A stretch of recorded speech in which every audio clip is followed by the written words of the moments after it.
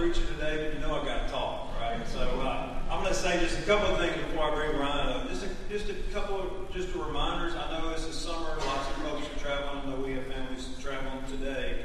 But just during this time, don't take it off from your relationship with the Lord. Really press into Him. Seek Him, and just really take this summer to read good books on the Lord. It's really, I just want to encourage you during the summer to do that. Also, just as a reminder about when we recite Scripture on Sunday mornings, one of my goals, and I told this to Ryan in an email this week, is for us not only to hear the Word of God, but for us to say it, for our kids to be saying the Word of God. Because I believe God uses that in a big way. Also, I've said this over and over again, that the Lord has gifts that He wants to give us on Sunday morning. And so let's don't miss that. And realize that while we are gathered here, Christ is here, the Holy Spirit is here, He's working in us, and He transforms us when we gather together. So it's really a special time. Well, Ryan, I'm going to ask Ryan to come on up. Ryan Curry is going to be preaching this morning. Ryan and Emily have been working in Mongolia. They were before COVID. A number of circumstances have now led Ryan and Emily. They're going to be in Liberia, Africa, as George just mentioned. They're going to be training pastors and church planters at a place, through a school called Grace Life College and Seminary.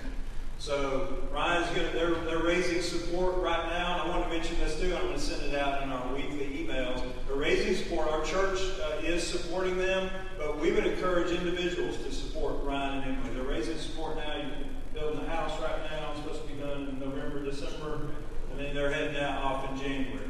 So it's an exciting time, but also raising support is stressful. I think there's some information. I think he's got some flyers back on both tables. And as I said, I'll send an email out this week with information. So be praying about that to support, because raising support is a difficult thing if you've ever had to do it. And so we want to encourage this family in this. So, brother, we're thankful to have you. Come on up. Let me pray for you, okay, before we start. Father, we love you. Thank you for Ryan. Thank you for his commitment to you, Lord, to you, his family's commitment to you. They make a lot of sacrifices, but they want to do that to bring glory to you, to bring honor to you, to show the world, to show now Liberia how awesome you are. So bless Ryan as he brings us the message today, as he shares about what's going on in their lives. Just bless him, bless Emily and their kids.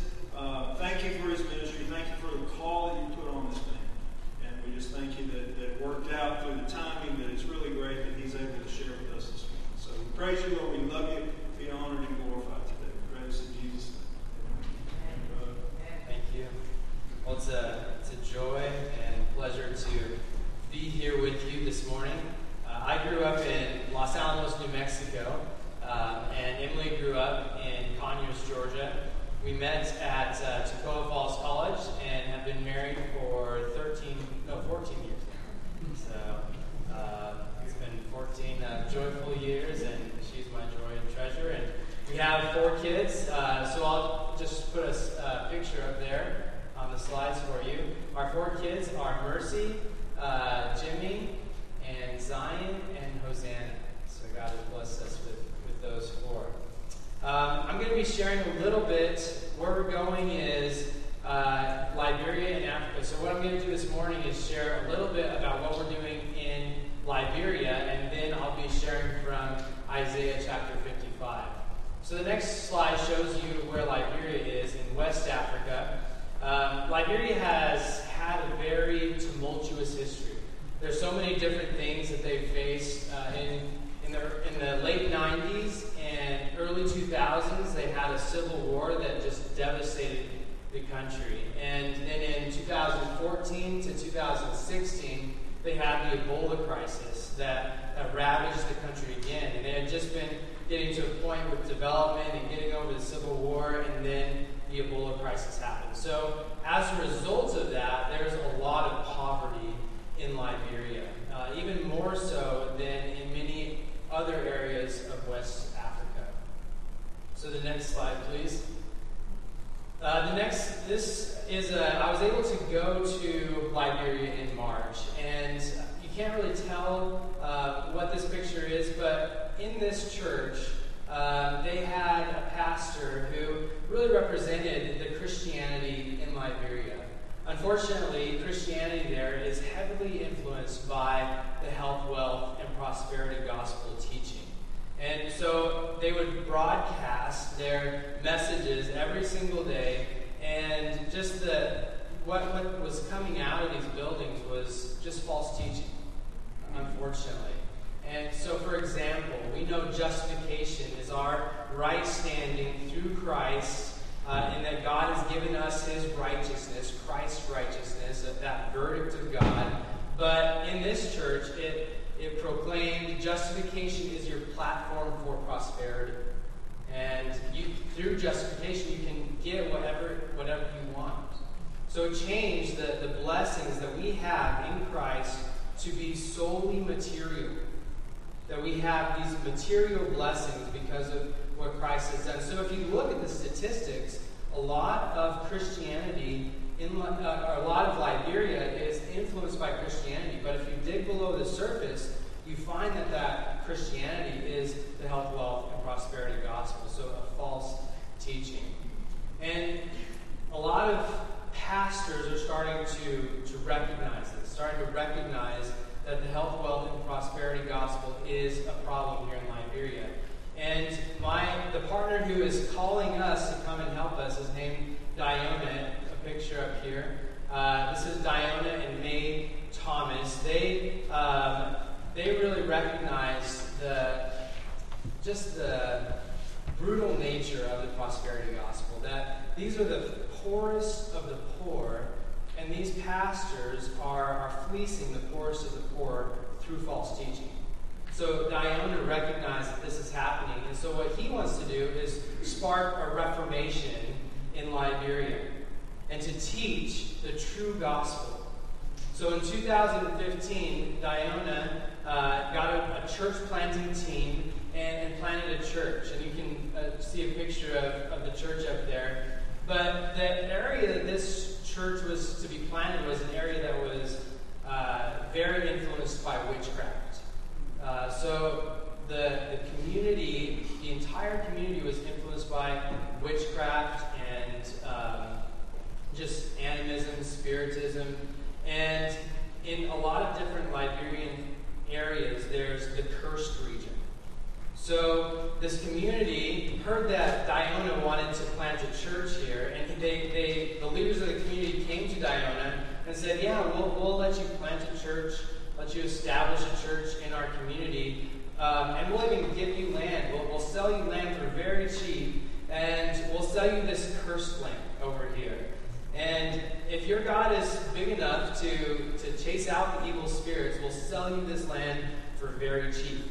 And so Diona said that, yeah, of course, our God is greater than all these evil spirits. And so they prayed, they fasted, and the big day came when they were going to bulldoze this area. And the whole community came out to see what was going to happen, to see if these people would die, because if you touch this sacred area and cut down these trees, the people thought you're going to die. So they all came out and they cut the trees down, and nothing happened.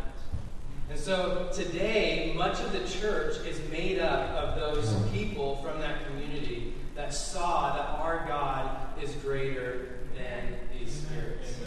It's an amazing testimony to God's grace. And so Diona he's such a hard worker and a gifted administrator. I think of Joseph when I see him. So he's planted 3 other churches, and you should always get suspicious when you hear that to say, okay, what's the quality of these churches? Are these healthy churches? But going there and seeing these churches are healthy, and they're led by strong, godly leaders, and it's amazing. So not only that, but the next picture is a picture of the Grace Life Schools. Every time they plant a church, like I said, Liberia is radically impacted by poverty. So the pastors that are planting these churches have really no way to make a living. So they plant an elementary school at the same time so that the pastor can become a teacher or the principal of these elementary schools. And so now they have over 300 students in 3 different schools, or 4 different schools, in these places. And a lot of these Liberian children otherwise wouldn't be getting education. So it's just an amazing way that they saw a need in the community, saw a need for the pastor to have a job, and they're seeing that they can impact these children from a young age with a biblical worldview. So that's another amazing thing that Dionis started.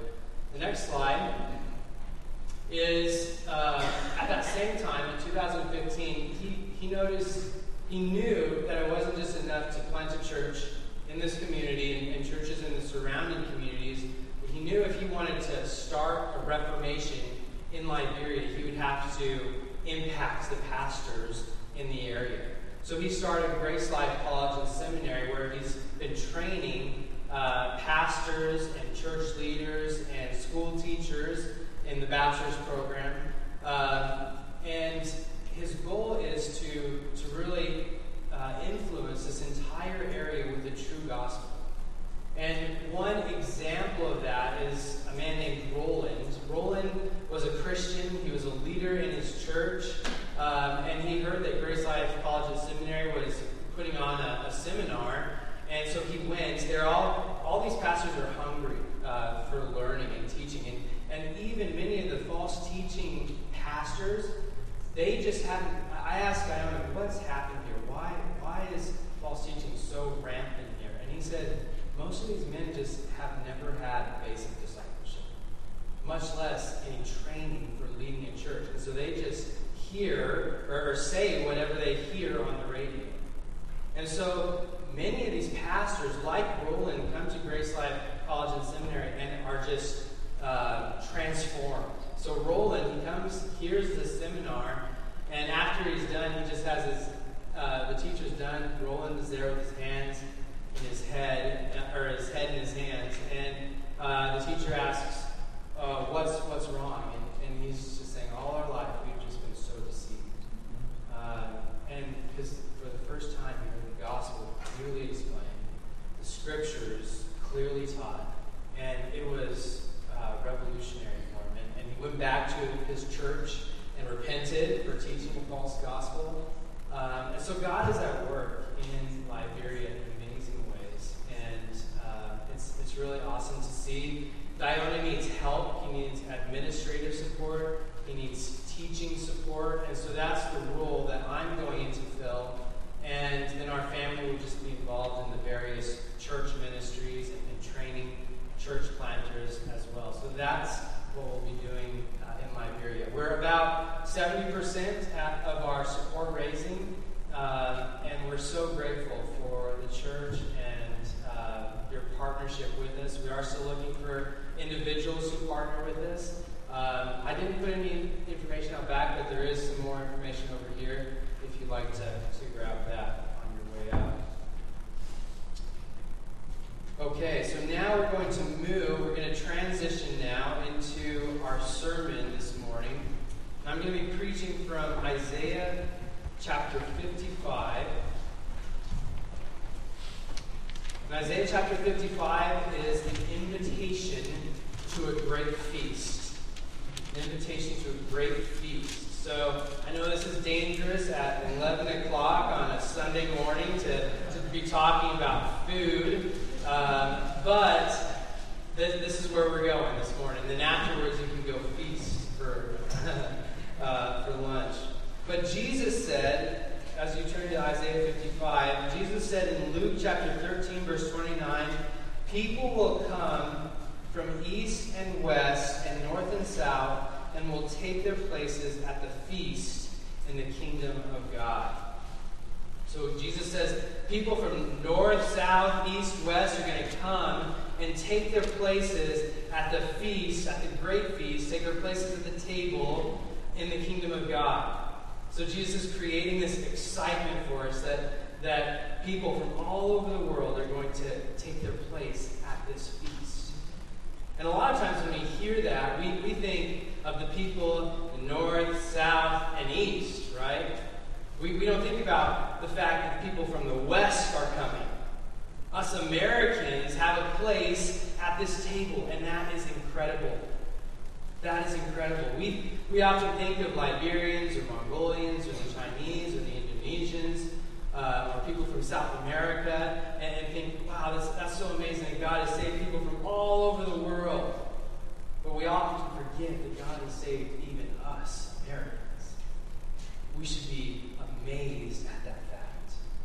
has saved us, that God has invited me, an American. I often joke that if the Apostle Paul or Peter had seen Mongolia or seen the people of Liberia and their lifestyles and then saw Americans' lifestyles, Americans would be the strange ones. We would be the strange ones. So it's amazing that we, Americans, have been invited to this feast. So what I want to do this morning is remind you that God has set a table for us. And I'm going to show us how God has set a table for us in His Word and in Christ and through seeking Him in repentance. God has set that table for us. And we can eat of that fullness right now. We can eat of that fullness right now. But it points to a day when God will set that table in the new heavens and the new earth. Oftentimes we think of heaven as some cloudy space, some place with lights and fog. But Jesus here is saying this is a feast. That you can't get much more physical than a feast. In the new heaven, when God recreates the world, when He recreates the world, it will be better than the best feast you've ever eaten. Think of Christmas, of the ham and all the sides that go along with that ham, or Thanksgiving with the turkey and the mashed potatoes, the sweet potatoes. I really am making me hungry now. Or Easter with the prime rib. Just think of or barbecue. Think of the best feast you've ever had. This feast will be greater. And that's the feast that God is inviting us to. All right, I'm going to read now Isaiah chapter 55. But first I want to pray before we read the text. Father, we do come before you. We worship you. You are glorious. God, we want to turn our eyes upon Jesus. We want to gaze full in His wonderful face. We want the things of this earth to grow strangely dim in the light of His glory and grace. God, we want that this morning. We want more of you. God, I am a weak vessel. I am a needy vessel. So I pray that you would come. Holy Spirit, come. Fill me up. God, forgive our sins. Prepare our hearts for hearing your word in Isaiah 55. We thank you for giving us this word, God. We pray that you would be with us in this time. In Jesus' name. So Isaiah chapter 55. Starting in verse 1. Come, everyone who thirsts, come to the waters. He who has no money, come buy and eat. Come buy wine and milk, without money and without price. Why do you spend your money for that which is not bread, and your labor for that which does not satisfy? Listen diligent to me, and eat what is good, and delight yourselves in rich food. Incline your ear and come to me. Hear that your soul may live, and I will make with you an everlasting covenant, my steadfast, sure love for David. Behold, I have made him a witness to the peoples, a leader and commander for the peoples. Behold, you shall call a nation that you did not know, and a nation that you did not know shall run to you, because of the Lord your God and of the Holy One of Israel, for he has glorified you. Seek the Lord while he may be found. Call upon him while he is near. Let the wicked forsake his ways, and the unrighteous man his thoughts.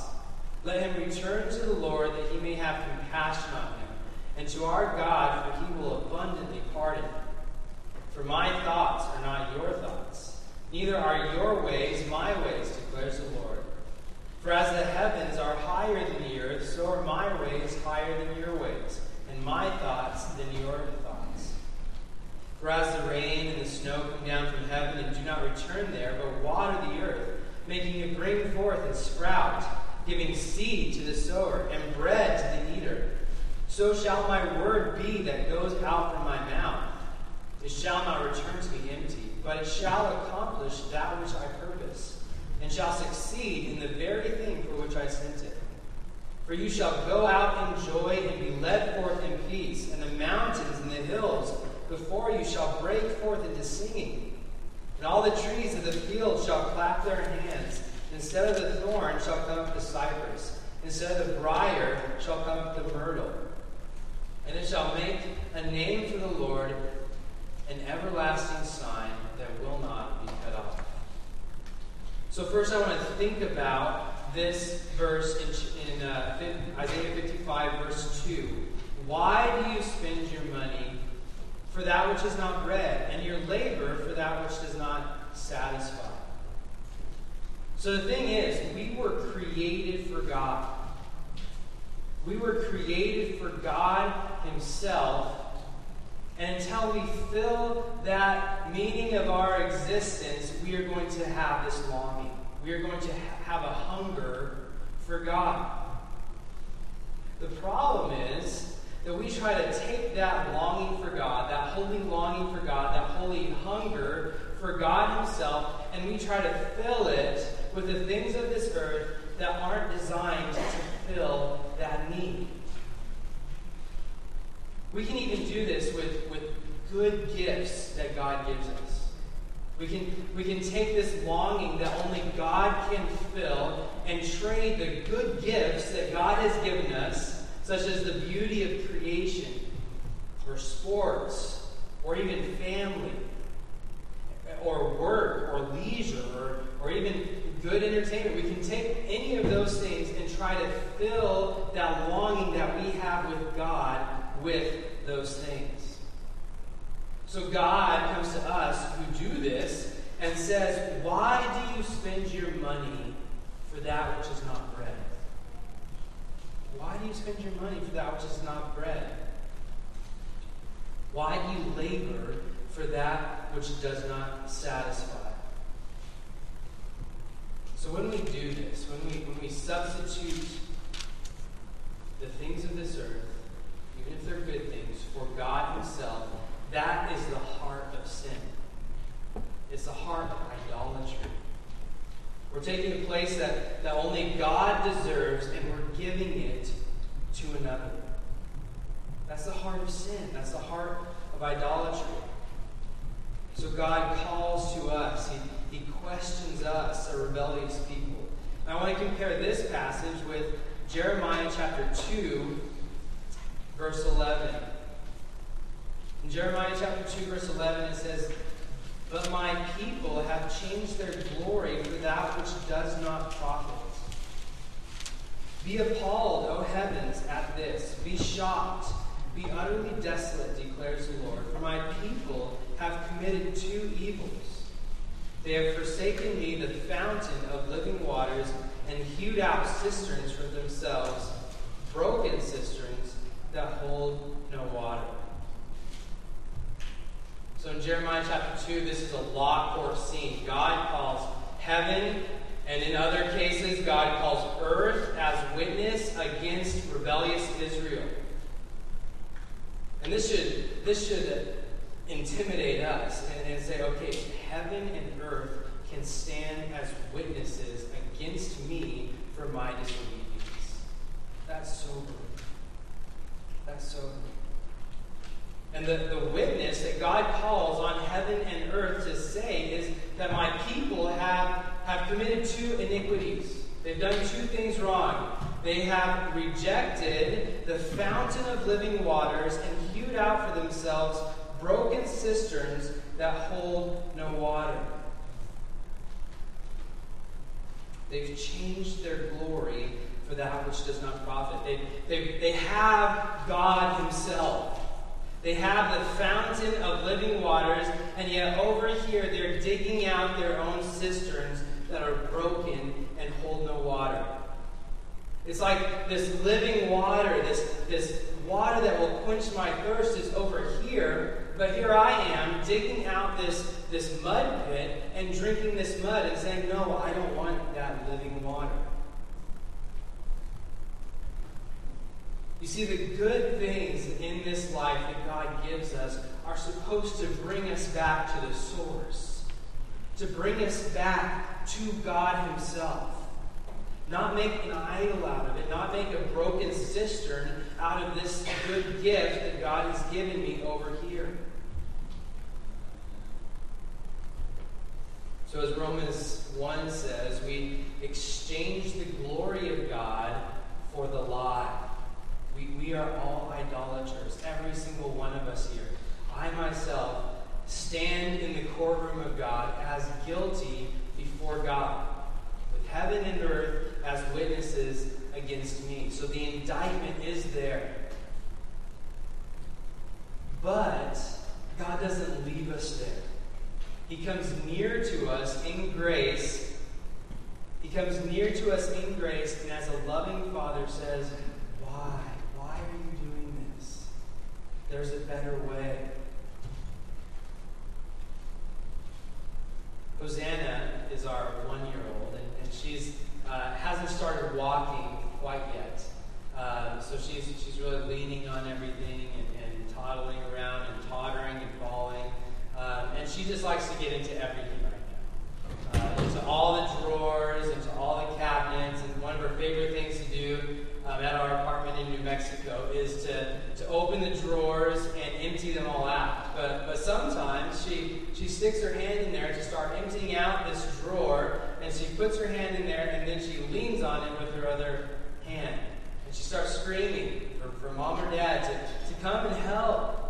And as a father, I come to her and I say, Hosanna, why are you doing it this way? See, there's a better way. You can just open it up and pull stuff out. See, just like this. But as a father, I come to her and I say, Hosanna, there's a better way. And this is what our text is doing today. Isaiah 55:2. It's not the strong indictment against us in our guiltiness, and that is there. But now the Father is coming near to us and telling us there's a better way. You don't have to spend your money on that which is not bread. You don't have to labor for that which doesn't satisfy, because He offers us that which satisfies, namely Himself. So in Isaiah 55:1 is the invitation. The invitation is before this gentle fatherly questioning. And the Father comes and says, come, everyone who thirsts, come to the waters. And he who has no money, come, buy and eat. Come buy wine and milk without money and without price. So God comes to us and says, everyone who thirsts, come and drink. It doesn't matter if you don't have anything to buy this water for, or this bread that satisfies. Your hands are empty. Just come to the feast that I prepared. So God invites us to this feast that He Himself has prepared. And then He asks us, why are you laboring for that food that doesn't satisfy? Come to this feast that I have prepared, free, without money and without price. So the invitation is there. He invites us to come, be satisfied. And He appeals to our most basic need, those needs of water and food. Our thirst and our hunger are supposed to be an analogy for the fact that we are to hunger and thirst for God Himself.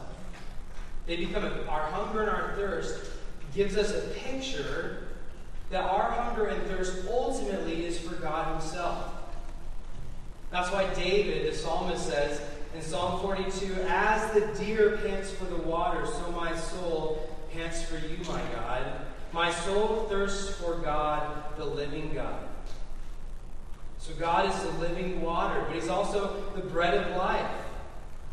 He's the one that we're supposed to eat. We're supposed to eat everything that proceeds from His mouth. So He's the living water, and He is the bread of life. And He's set the table, and He has invited us to come, be satisfied in God Himself.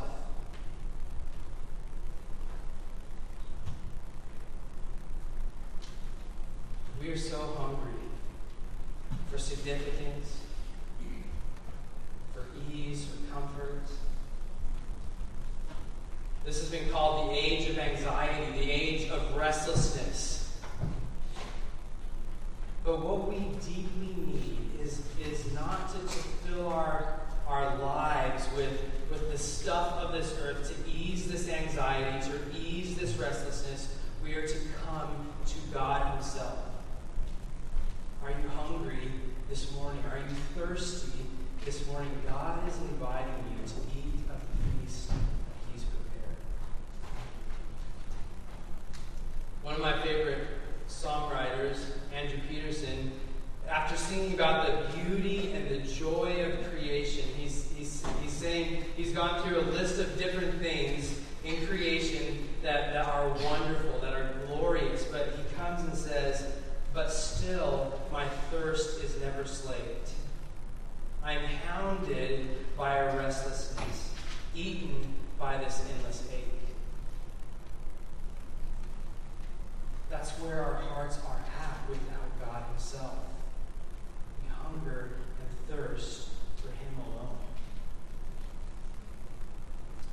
Augustine said, the hearts, because he has made us for himself, our hearts are restless until they find rest in him. So are you restless? Are you hungry? Are you eaten by anxiety this morning? Come to the waters. Come to the living bread. Come to God himself. And this sounds so good. This sounds so good at this feast that God has prepared. But the question is how? How do I come to him? How do I get satisfaction in God alone? If this is what I am aching for, if this is why my thirst is never slaked with the things of this earth, how do I get this satisfaction, this food that God has provided? And the answer is found in our text. And I think the reason God gives this invitation, and then he gives three commands after this, three constellation of commands. So he gives these commands in the text to show us how we're to come to him, how we're to find satisfaction in him. And his first command is to listen. His second command is to behold, and his third command is to seek. So God is showing us how we're supposed to find satisfaction in him alone. So the first command in the second half of verse 2 says, listen diligent to me and eat what is good. Delight yourselves in food. So as we listen to the word, as we hear the word of God, God has given us his word. God has inscriptured his word.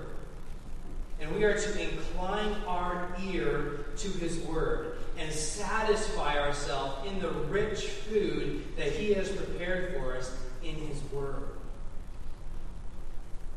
Notice it says, incline your ear. We're not supposed to be merely passive here. We're not supposed to just sit here and listen and think, oh yeah, that's interesting. We are supposed to incline our ears and be active listeners. This is why again and again in the Old Testament it tells us to hear the word of the Lord.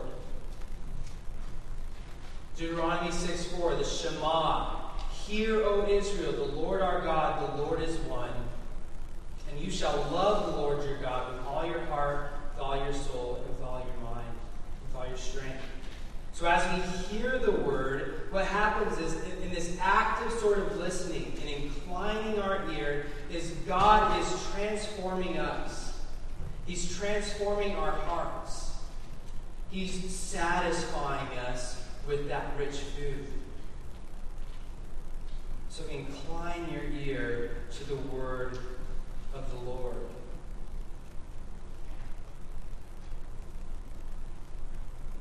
Then he goes on. He says, hear that your soul may live, and I will make with you an everlasting covenant, my steadfast, sure love for David. So he says, if you listen to this word, if you hear this word, incline your heart to this word, God will make with you the covenant that he made with David. As you listen to this word, you will believe in Christ. And you will be brought into the new covenant. As as you listen and as you actively hear the word of the Lord, you will see Jesus Christ, the Davidic king, and he will become your covenant head. He will become your leader. And you will be united with him, and you will be brought in to the covenant. So that's the second command, to behold the Christ. Behold the Christ. Behold, I have made him a witness to the peoples, a leader and a commander for the peoples. Talking about David, talking about the Davidic Messiah. Verse 5. Behold, you shall call a nation that you did not know, and a nation that you did not know shall run to you, because of the Lord your God and of the Holy One of Israel, for he has glorified you. So the second way we're supposed to find satisfaction is to behold the Davidic king. To behold the Christ. So God has set his table for us, not only in his word, but in the Christ. He has given us Christ. So when we come to Christ, we are eating of the food that satisfies. We are feasting on God himself. We are coming and seeing and tasting and seeing that God is good. We are beholding that Jesus is the Christ and he is our covenant Lord. A leader and a commander for the peoples. And the book of Isaiah is so crystal clear about the gospel, about what the gospel is. It's one of the clearest in the Old Testament. The whole of the Old Testament points forward to Jesus Christ. But Isaiah is so crystal clear, it's amazing. Jesus Christ is the child who will be born of the Virgin. Isaiah chapter 7. He's the wonderful counselor, the mighty God, the everlasting Father, the Prince of Peace, whose government will have no end. Isaiah chapter 9. He is the branch of Jesse. Isaiah chapter 11. He's the well of salvation. He's the cornerstone of Zion. Isaiah chapter 28. And he's the king who will reign in righteousness in Isaiah chapter 32. So all through Isaiah, Jesus comes to the forefront and you behold him. And it comes to a culmination in Isaiah chapter 53 when the suffering servant stands before the peoples. And he is high and lifted up, and he is bruised for our transgressions. He is crushed for our sins. And he's lifted up so that all the people see him. And the kings of the earth see him and mourn on account of him. They see him in his being crushed for our iniquity. So here in Isaiah 55 is saying, behold him. Behold the suffering servant. And when we behold him, all the nations will see him and come to him. And Jesus Christ will emerge as the commander of the peoples. And the nations that you did not know, Isaiah is talking to Israel, Americans, Liberians, Mongolians, all these nations that you had no idea will see this Jewish man who is the Messiah and Lord, and they will bow to him as their reigning king. So behold him, behold the Christ. Eat of the word and behold Christ. This is the feast that God has provided for us. The third command is in verse 6. The third way we're supposed to come and delight ourselves in rich food is in verse 6. Seek the Lord while he may be found. Call upon him while he is near. Let the wicked forsake his way and the unrighteous man his thoughts. Let him return to the Lord that he may have compassion on him, and to our God, for he will abundantly pardon. For my thoughts are not your thoughts, neither are my ways your ways, declares the Lord. For as the heavens are higher than the earth, so my ways are higher than your ways, and my thoughts are higher than your thoughts. So God says the third way to come to him, to delight ourselves and satisfy ourselves in rich food, is to seek the Lord while he may be found. And the seeking that he's talking about here is a seeking in repentance. So when we read the Word, and when we seek Christ, the only response is this seeking God in repentance. To come to Him and admit that we've been those who've labored for food that does not satisfy. And what Isaiah is saying is, God's ways are higher than our ways. His thoughts are not our thoughts. And what he's saying here, he's connecting that with repentance. He's giving a reason to repent. Our current age does not understand forgiveness. We don't understand the grace of forgiveness. Forgiveness is losing its meaning. We want only justice. We want only righteousness. But what this is saying is God forgives the rebels. God forgives those who are least deserving. And just so you're not thinking about someone else, he's talking about us. He's talking about me. I need to seek God in repentance. I need to seek God because I was the one who spent my time laboring for the food that doesn't satisfy. So I seek Him. And His ways are not our ways. He is the one who delights to show compassion. He's the one who delights to show forgiveness and mercy. He's abundant in those things. So saying, come to Him. So God gives us this invitation to come, delight ourselves, satisfy ourselves in rich food at this feast. In conclusion, I want to make a few comments on the last few verses. They're some of the most glorious words, poetry, that's ever been composed in my time. So what Isaiah is doing, what God Himself is doing as He speaks through Isaiah, is He's backing up and giving us a reason to come to Him, a reason to seek Him, a reason to come to Him for this food that satisfies. And the reason is because God's Word does what it set out for. It accomplishes its purpose. So if God's Word is supposed to slake our thirst, it's going to accomplish that. That's what God is saying here. And it's also saying that the reason we're to come to Him is because as we come to Him, God is going to change us. He's going to transform us from the inside out, and all of creation will no longer be a witness against us, but it will be a witness that we are new creation. So let's read that text, starting in verse 10.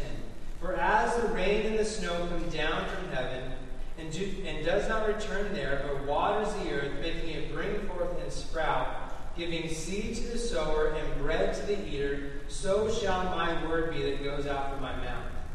It shall not return to me empty, but it shall accomplish that which I purpose, and shall succeed for the very thing for which I sent it.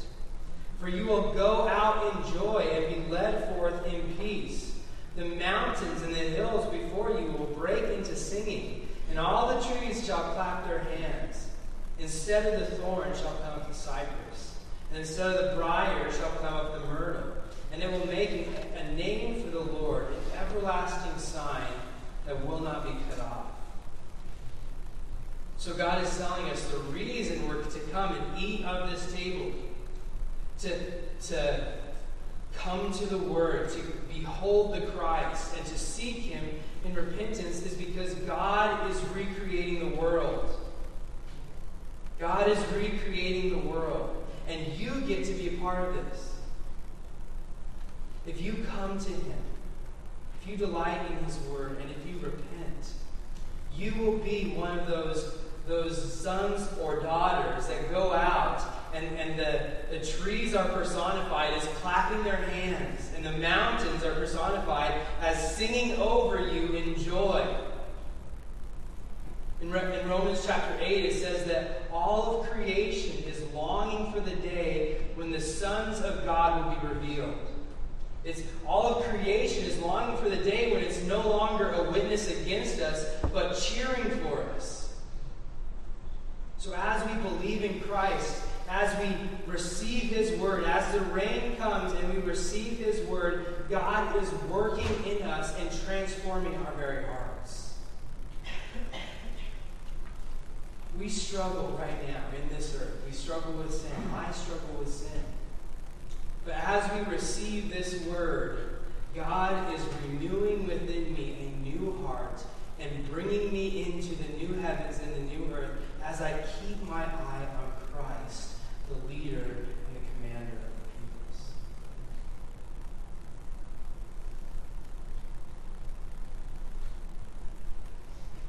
God's invitation is for us this morning. Come, everyone who thirsts, come to the waters. He who has no money, come buy and eat. Come buy wine and milk without money and without price. Father, we do want to come and eat at the feast that you provided. The feast in your word, the feast in the scriptures, the feast in Christ, that you have given us this gospel. That we, even though we are not of Jewish descent, most of us are not of Jewish descent, we Americans, or the Liberians, or the Mongolians, we can all behold Christ, and He can be our covenant Lord. What a miracle, what a grace. God, thank you for this feast that you provide for us. We pray that we would delight in it. That we would be able to take the good gifts that you give us and enjoy them, but turn to you, the fountain of living